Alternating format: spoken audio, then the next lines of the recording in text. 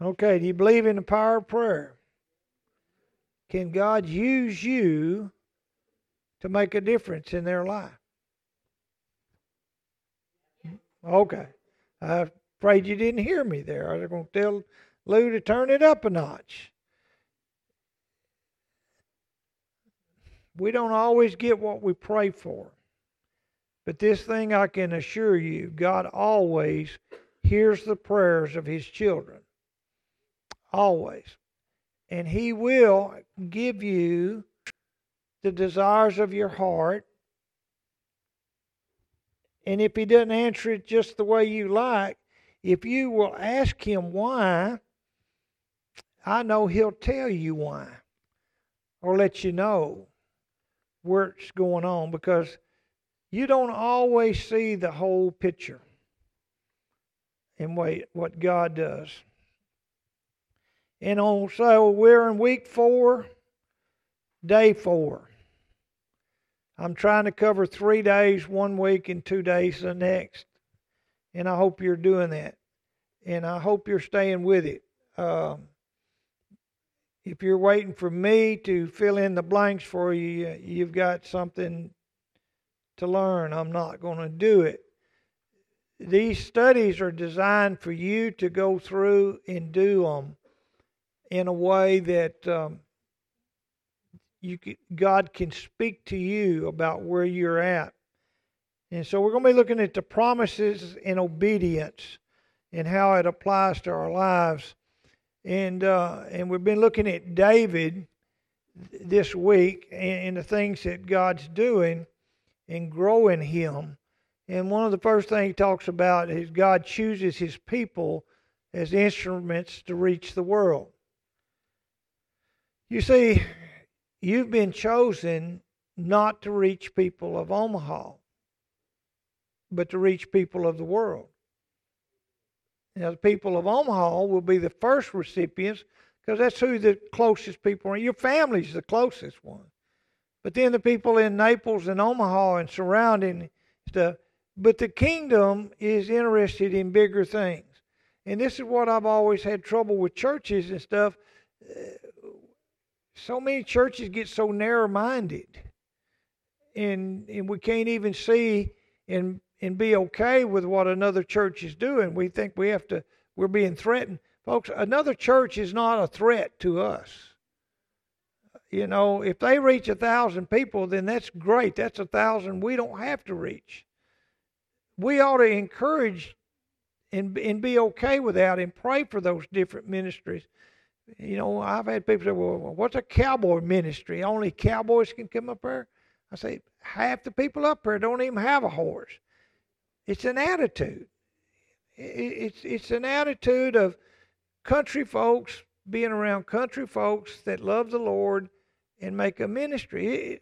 I don't know. We did it because we were trying to start something a little different and stuff. I mean, there's all kinds of cowboy churches, from competitive churches to country churches to full-time ranch, or you go up in the Panhandle where they got the feedlots.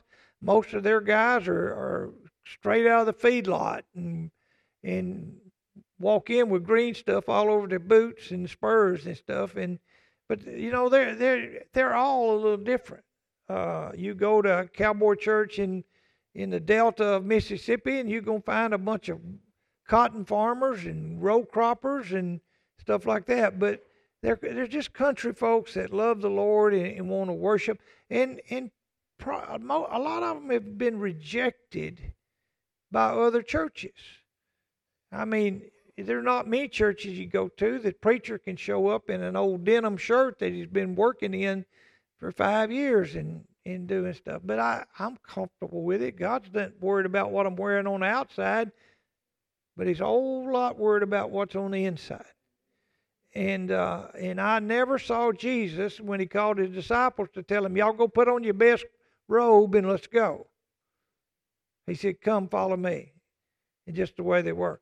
But God's choosing people to be the instrument. Could God reach out and do stuff? Yeah. But how would you ever grow in your faith if God didn't allow you to be a part of it?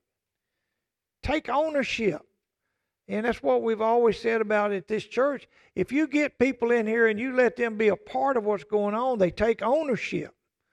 And if they've got ownership, they invest in it. They want to see it be successful. And that's why last night when I was meeting with the park board and we was talking about what we need to do, I said, I'll take care of that. I'll take care of that. I can do that. I got people that can do this. When it was all said and done, they said, Dwayne, you're doing 95% of it. I said, Because I got people that will do it because they want to be involved in the community and they make a difference. And so it's not me. I got on the phone this morning, made a half a dozen phone calls or so, had most of my stuff done, lined up. So God's using us, but He's using you too, just like He used David. He wants to use you to advance the kingdom. But you've got to make one statement when He calls you. You remember what Isaiah said in Isaiah 6? When God was telling Isaiah what he needed? Isaiah said, Here am I, send me. Here am I, send me. I'm available, God, send me. And God said, okay. You think God didn't know what Isaiah was going to say? But He gave Isaiah an opportunity to say, I'm available. Same way when Jesus reached out and called Peter, James, and John, come follow me. That wasn't a command, that was an invitation. Because they got to make a decision about whether they would or not. You think they ever looked back and regretted that decision? They had no idea what they were about to get into. But they went. Because there was a spirit moving in them that God said, I need you to be a part. Now I want you to think about that, folks. The God who spoke the universe into being. The God who created the smallest amoeba or whatever you want to call the stuff, to the great mountains, to the great dinosaurs. The God that created all that is looking for you to be a part of His work. That's pretty awesome. That He would choose to use people like you and me and empower us and entrust the future growth in relationship of the world to you. When Jesus died on the cross, you know what He did? He left 11 men in charge of spreading the kingdom. 11 men who had had doubt, struggles, weakness, arguments. You see, the only one that was left out was Judas. Because Judas committed suicide. He wasn't. But the other 11, He left all those 11 in charge with everything that He'd just done. You think they made some mistakes? Now be real. Oh, they were perfect. They were Jesus' disciples. You know what? They were 100% human. And they struggled. If you look at Peter, in a matter of a few hours, Peter went from taking on every soldier on there and whipping out a sword when he was outnumbered 50-1 or 40-1 or 30-1, whatever it was. He whooped it out and took an ear right off one of those swords. Whop! He was ready to die. To just a few hours later, standing around a little fire in the darkness and denying that he even knew Jesus. And he denied Him 3 times. Now, just a few hours before, he's ready to die. You see, he was struggling too. We saw Peter deny Jesus 3 times, and then 40 days later, 50 days later, when the day of Pentecost come, he preached the word in the middle of the temple, and 3,000 men got saved. Now, you see, He was fully human, full of weakness, but he had to allow himself to be used by God, just like David did. So one of the questions he asked, if you did yours, he said, what evidence can you give that your church is being used to fulfill the calling by reconciling lost people to God? Now you answer that question for me. What are we doing as a church that you know of that is allowing God to use us to reach lost people? Name one thing. Missions. All right. What else?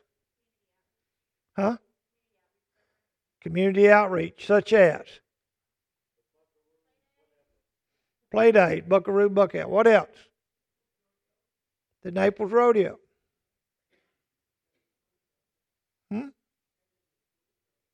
Doing it to school children. What else? What did you just do Sunday night? Did you not hand out some stuff and candy, sit around fellowship and visit with some people? What else? What else have we done? The things at the park, what you're going to do at the parade. There's a few of you went to Florida just the other day. Was that not outreach? What you do for your neighbor. What about when you go to the hospital and you talk to the nurses or doctors, or you pray for somebody, or you go to the funeral home when somebody dies and you just love on them and care for them and you pray for them, or you take a little bit of food to their house? Would you say this church is doing something about outreach? Okay. You better, because if you don't, you're not seeing what this church is doing, because it is busy about doing it. Oh. Yeah, our livestock show, Showing for Jesus and stuff. Huh? The concert. So see, that's why we do those things. It's not just for entertainment. I allotted $4,500 for outreach in the budget this year. I think we've only surpassed that by about $4,000. I don't know. I can't tell you for sure exactly what we've spent on outreach, but probably in the neighborhood of $8,000 this year in various things that we've done. I hadn't seen the bills on the Florida trip, so I don't know. But we're investing in it. We give a percentage every month of general funds going to European ministry. We give a percentage that goes to the local association. How much? 6? No. She just telling Caleb how much. Boy, they spend a lot of money. We'll have to talk to him about that, Goldie. We'll run that by Randall. Anyway, I don't know where all that went, but they did it, and we did a lot of stuff. So sometimes Goldie puts it all in the wrong category. So.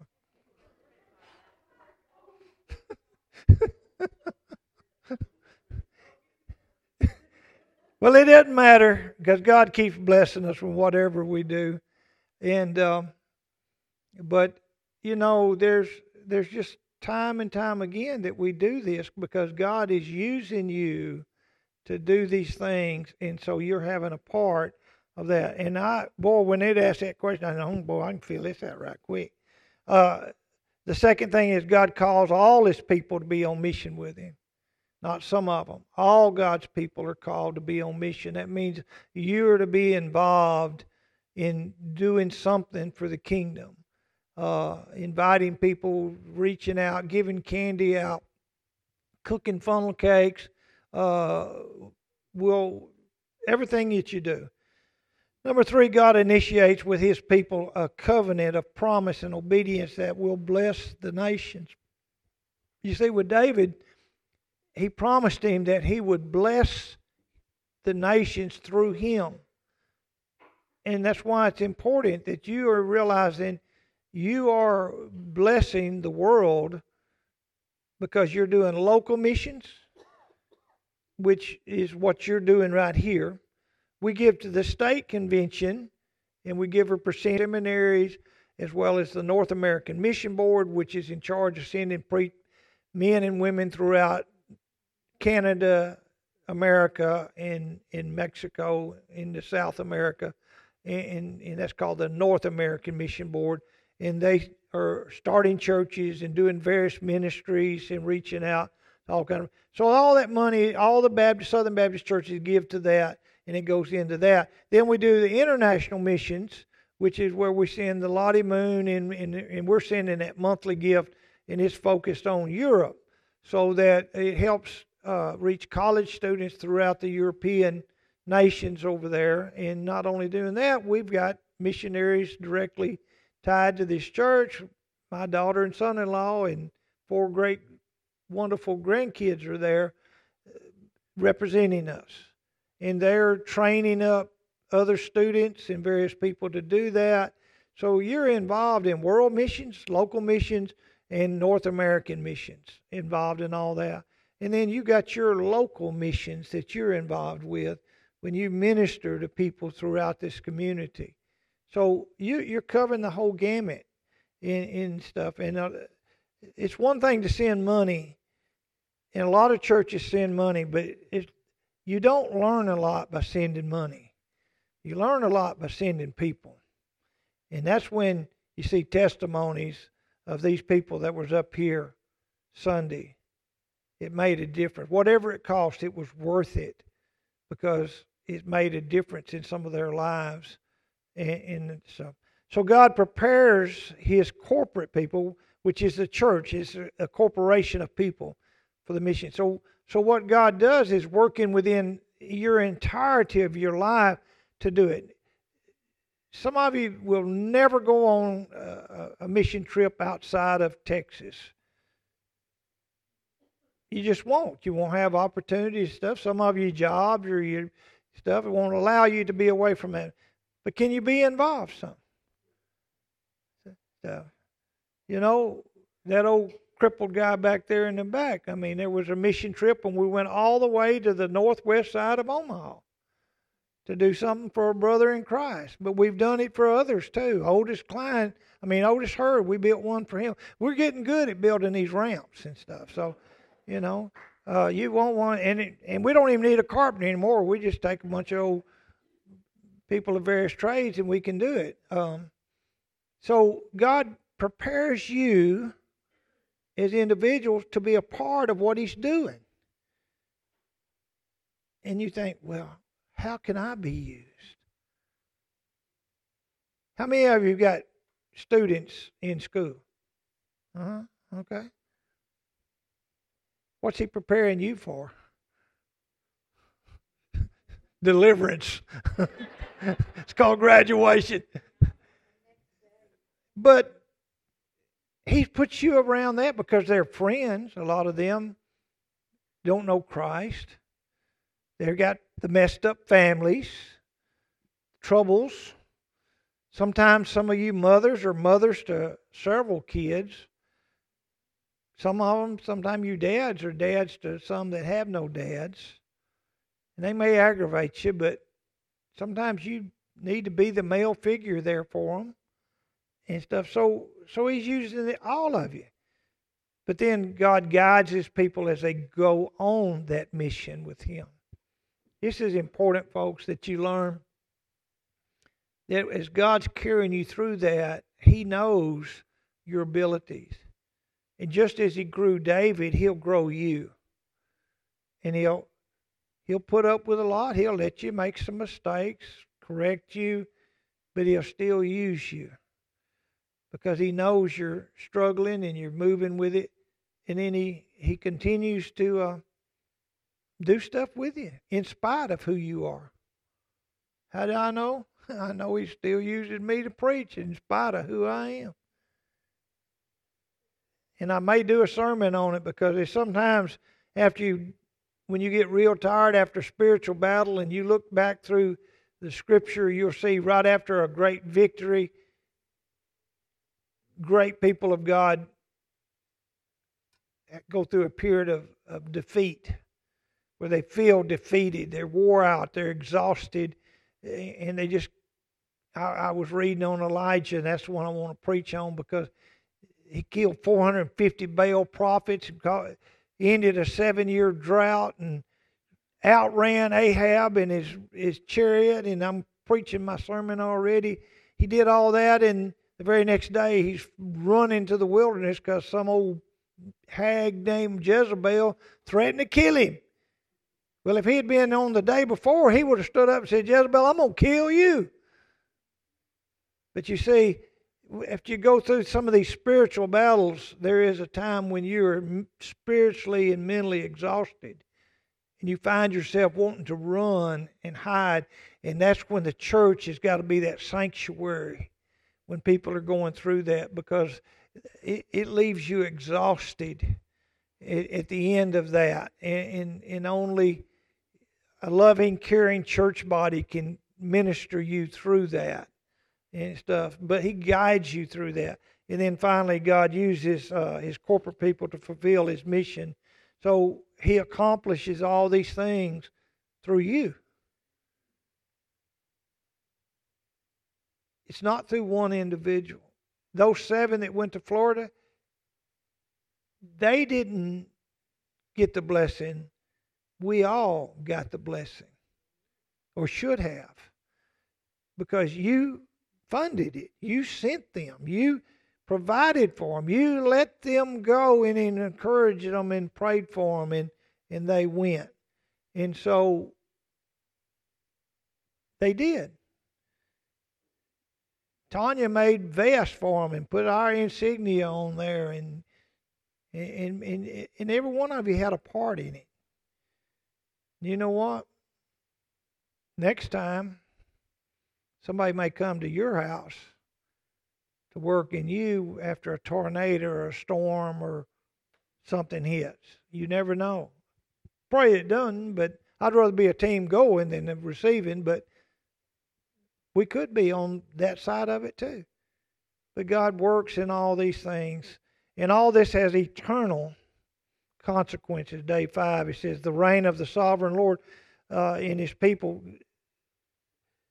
Sovereign means there's no other one like God. And He uses you to bring glory and honor to Himself. It's a part of a discipling of people. You know, people always think discipling is just studying the Word. Discipling is learning to be like, a disciple is being like your master. It's not just knowing intellectual knowledge of Him. It's being like Him and doing what He did. What are some of the things that Jesus did? Huh? What are some things? Huh? He healed the sick, fed the hungry, prayed, taught, discipled, loved, came alongside, shown them miracle after miracle, rebuked. You know, He stood against, you name it, and He did it in all kinds of miracles. Do you know what He told His disciples as He sent them out? Go do these same things. When He sent the 70 out, go do these same things. When He sent the 40 out, go do these same things. The 12, I mean, he whenever He sent them, He said, you are empowered to go do these very same things and be my witnesses. And that's what He still tells you today, because you're going to become a disciple as you learn to do these things. The third one is the reality of God's presence. When you go and serve, you will see God in a way that you've never seen Him before. You will experience His presence in your life, and it will not be a historical or a knowledge event. It will be a relationship event that He grows in you and takes you through, that will change you, and you'll never be the same. And basically it develops a hunger in you to be more and more like Him. And then what is the kingdom? It's the whole mission of God. Everything God does is to reach people. It's not about you. It's really not about you, okay? I think that might be the best way. It's not has nothing to do with you. It has all to do with God. It's not your salvation. It's not your eternity in heaven. It's not really why you're saved. That's the benefits of being saved. In other words, it's the benefit, but what it's about is you coming to know the Lord the way you should. You were created to walk with God on a day-to-day basis, and we messed that up in the garden. And because of that, we have sacrificed and not had that walk with Him. So He provides the way for us to have that walk. It's not so you can die and go to heaven. Woo, I just busted some people's bubble. It's so that you can rise up every day and know that God is your God and your master and your Savior and the one that loves you. And then the benefit of it is because He loves you, He's going to provide for you to be there in eternity. But I think we miss it. Humans tend to always think it's about me. Yeah, Jesus died so I can be with Him in heaven. No, Jesus died so we could be with the Father today. This very moment. Quit looking at your death as that's something new. All that is an extenuation of what you should be living today. The only thing is you're going to leave an old rotten body behind and get a new one. But your spirit should still be with Him today as much as it is then. Your eyes will be clear and you'll see things that you've never seen. But it's not about you spending eternity in heaven. It's spending eternity in a relationship with a God that loves you. And that began the day you received Jesus Christ as your Lord and Savior. And I hope and pray that you're working on that relationship every day. And quit worrying about the day you're going to die or the day the rapture comes. But it is going to come. Both of them are going to come one day. One may come before the other, but it doesn't matter. But what you can have right now is that relationship that King David had, that Moses had, and that everyone else within the Bible had. Or you could even have the relationship Judas had, which was not a good one. But I don't know about you, but I don't want that one. I'm more like in Peter. I want to get out and walk on some water. I want to do some stuff that ain't nobody else done. And I'm just amazed that God allows me to do what I get to do. And people listen to me and come, and I'm just amazed at that. That He takes an old person like me, and we build all these buildings, and we do all this, and every Sunday you look out there and just folks show up. I'm thinking, why are they here?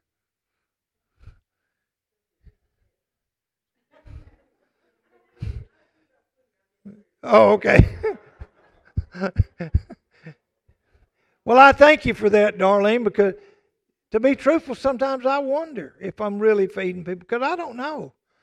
Sometimes you deal and you think, well, everybody ought to know some of this stuff. And then sometimes you think, boy, you're sure messing up. You know, some messages, the messages that reach people are usually the ones that I think are the worst. The ones you think, boy, I blew it. And everybody, hey, man, that really hit me. You know, really? I couldn't hit the broadside of the barn with that one. And then the one you think were real good, everybody, they quietly leave, you know. It's like you missed everybody. But it's amazing that God can use me and will use me because I know me. And it still amazes me. And I'm not just pulling your leg. I mean, I'm still at awe that God would allow me to be a part of so much. Because I'm not worthy of all that. I'm not worthy of the love. I mean, I feel like I'm going to enter into heaven by the skin of my teeth because I'm thinking, you know, God, I still mess up. But I'm hoping there's one thing that he'll say about me that he said about David. I hope God will be able to look at it and say, Dwayne Higgins is a man after my own heart. That's what I want. Because that covers the multitude of sin. That I hope and pray that that's where my heart is. And I really believe that because that's all I want. I want people to get saved, and I want to know that every time God said go do something, I did it. I may have did it kicking and screaming, but I'm learning not to do that because he's always right and he always wins. So I'm learning. It's kind of like telling my daddy no. Well, eventually you learn just to shut up and go do what he tells you to do. And I hope I'm at a place in my life where I don't argue with him, that I just go do it because I trust him. And I've seen him work. And I'm seeing him work right now. And that's why I shared with Caleb this week some of the vision that we got and where I want to see us go and where I think we are going. And I've been telling you for a year and a half, God's going to do some great things through this church. And he's doing it. And he's providing the funds and the resources and the people. You see, you can have all the money in the world. If you don't have the people, it doesn't matter. Or you can have all the people in the world, and if they don't invest into the ministry, then it doesn't work. You got to be sold out to seeing God work. And that's why I looked around Sunday night, and the whole church showed up over there and cooking and doing whatever and fellowshipping and having a big time. And I say we got an A+. And people noticed it because I was told last night, boy, you had a crowd up there Sunday night. I said, I sure did. Lit up the whole neighborhood. But they know you're involved and you're doing things. And I'll try not to overwork you. And there is an answer you can say, and I will understand. No, not this time. Don't feel like you got to do something every time I ask you. But don't ever say, no, not ever. I don't want you there. But there's times that you can't be a part of some stuff and somebody else will fill in. But folks, I'm proud of this church. I'm proud of the people that are in this church that are sold out to the ministry because you're making a difference in the kingdom. And that's the mission of God. That's the mission of God. That's all he's asking you. Make a kingdom difference. And you will reap the rewards. Father, thank you. Thank you that you look down on a little old small church in a small community with some big-hearted people. Thank you that you brought people from around this country to be a part of this ministry. You allow us to send people all over to minister from this body. We've got connections from Europe, throughout Texas, Florida, and around the world that we are a part of.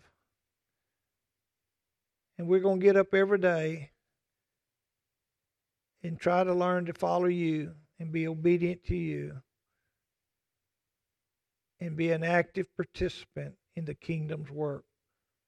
And then we too one day will be looked at as a great man or woman of God with our heart sold out to you. So use us, Father, in the name of Jesus. Amen. God bless you. Y'all have a great week.